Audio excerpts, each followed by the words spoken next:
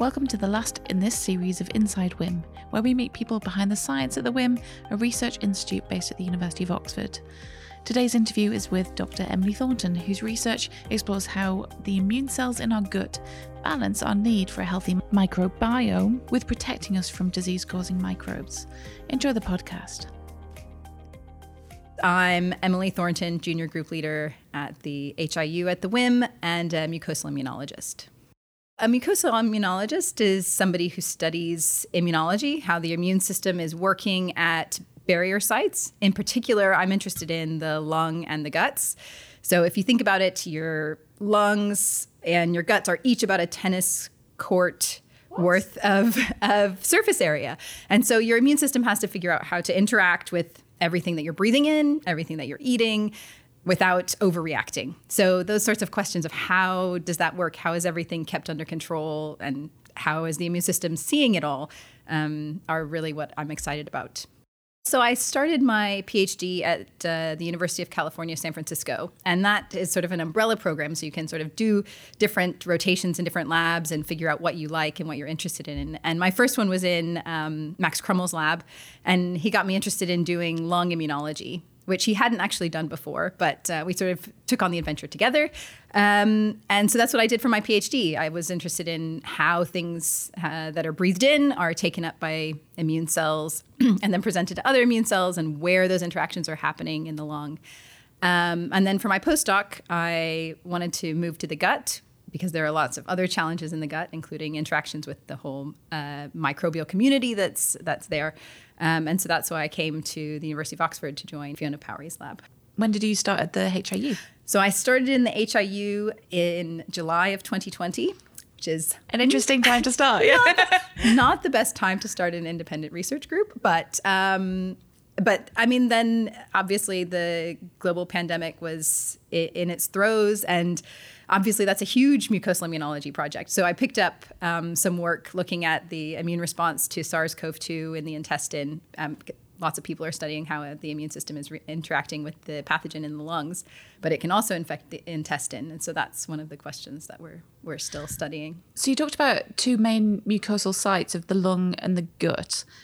What are the different environments or challenges that those two, in some way similar organ systems, have when it comes to the immune system? So the lung and the gut have sort of common origins and development, right? But they have completely different interactions with the outside world. So your lung is a gas exchange organ. So you can't have too much inflammation in your lungs or you'll die, right? You can't just have a bunch of inflammation.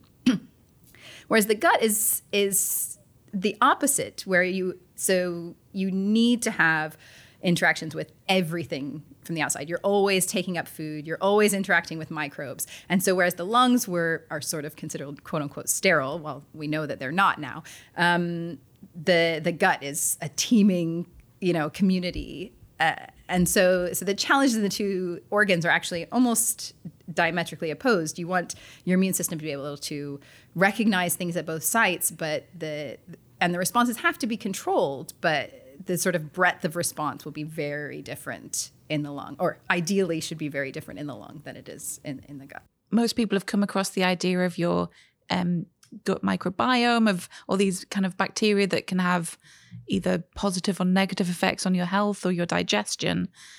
How does that then interact with the immune system? Yeah, so in the gut, your immune system isn't naive to what's going on in the microbiome. So there are cells called antigen-presenting cells that are sort of constantly sampling from the microbiome. So they're actively taking up bits from the microbial communities and sort of sampling them, sensing what's there, and then presenting them to adaptive immune cells, which is what I'm interested in, are T cells.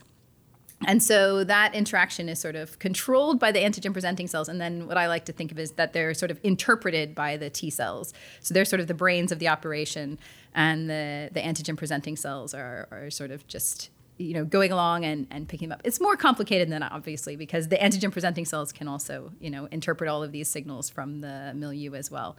But that's sort of where what my interest was in, is understanding how T cells that are specific for microbes how they're behaving in the gut, because we know that there are a lot of them there, but whether they can be helpful or harmful. And so that's sort of where my scientific curiosity has taken me, I guess. And there are lots of different flavors of T cells, and that's something that a lot of work has gone into, especially here at the WIM, and how antigen presentation works and all of those pathways is really sort of like in the walls here in the WIM. What's the variety of things that are going on in our own guts to create that balanced system? Is it a simple on and off switch? Are we just starting to know what's the picture so far?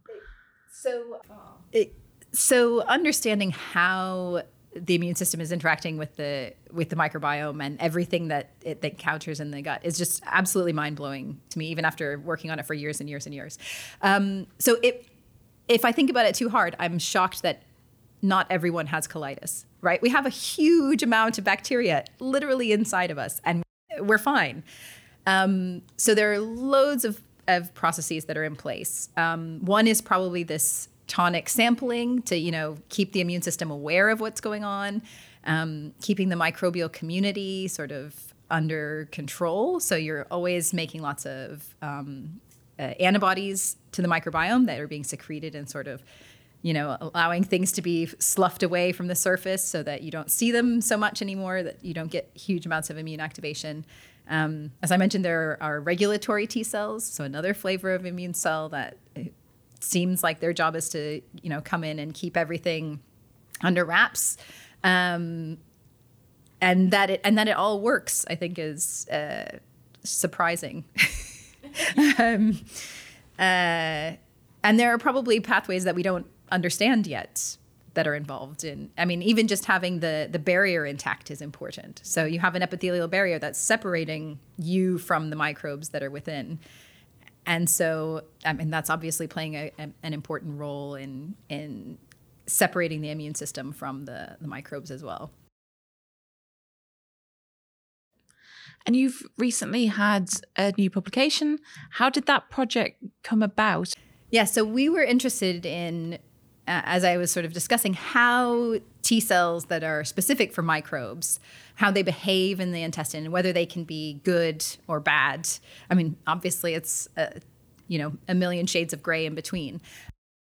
One of the tools that's used in the manuscript, the CBER, TCR transgenics, this is a mouse that has T cells that are specific for a commensal microbe. So great tool to study how immune regulation is happening.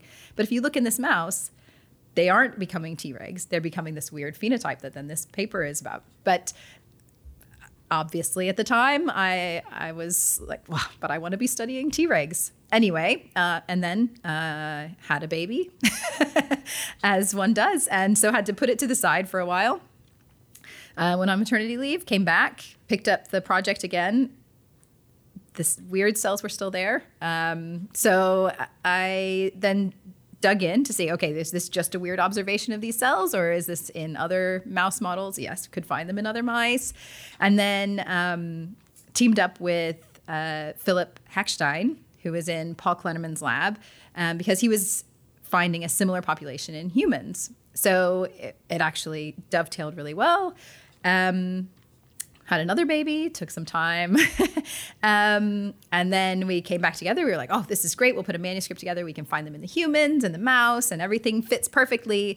Enter global pandemic. So put all of the human samples on hold. I was just going to say, from a lab-based perspective, what does that mean for a project that's not only in process but underway? How does shutdowns, a lot of people's research, especially in the HIU, being redirected to COVID? How does that then affect the project? Yeah, I mean, it meant that we couldn't go into the animal facility for a long time. They couldn't collect patient samples because it wasn't clear whether SARS-CoV-2 was infecting the gut. So they, everything was sort of put on hold. So we couldn't get any more samples. We could put the manuscript together as well as we could and wait for things to open back up. But it really put things on hold. So we were hoping to get everything submitted, in right at around July of 2020. But perseverance is important in science, and that's what we've done.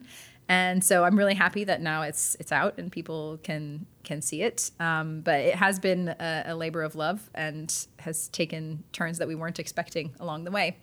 I thought I would be studying regulatory T cells, and we've got a new population of innate-like T cells. So, that's how science goes, I guess. And what would you really like for any immunologists? We will include a link to the paper in the details below, wherever you've accessed the podcast.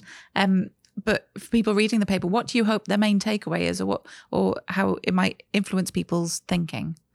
It takes the sort of what you would think a T cell is going to be exquisitely specific for one antigen, and really sort of makes you open your mind to the possibility that these cells are there and able to respond to the microbes, but then they're also there to sort of interpret the signals of the rest of the milieu, the rest of the immune cells around them. So if you have one bad actor in the microbiome, that might be enough to sort of kick everything off course. And that's where I think these cells are interesting, but also in the context of immune regulation and how that would be happening in the gut versus in the lung.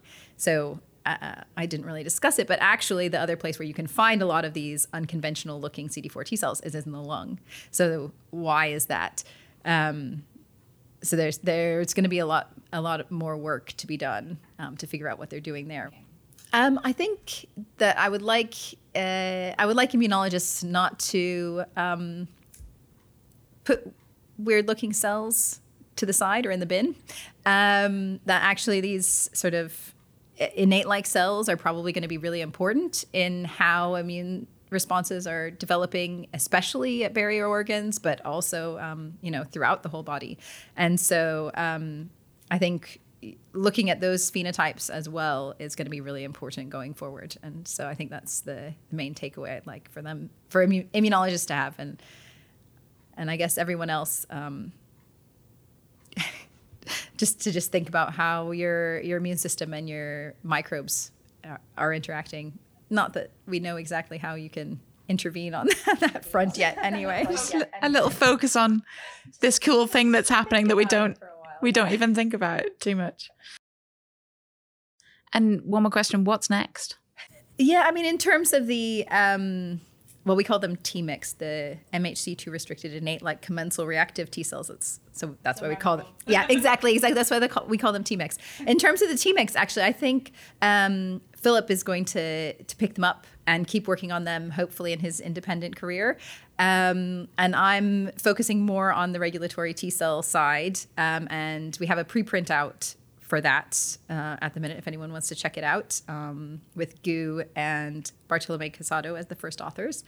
And so I think more focus on these antigen-specific T cells at mucosal sites and really digging into how the two mucosal sites are interacting with each other, the lung and the gut, is really what I want to be doing next. Yeah. Thank you so much for your time and for talking through. It's a really exciting area, and I'm sure a lot of the listeners are excited to see the next steps too. Oh, thanks so much for the opportunity to discuss it. This has been Inside WIM. Discover more about the research going on in the Institute by visiting imm.ox.ac.uk.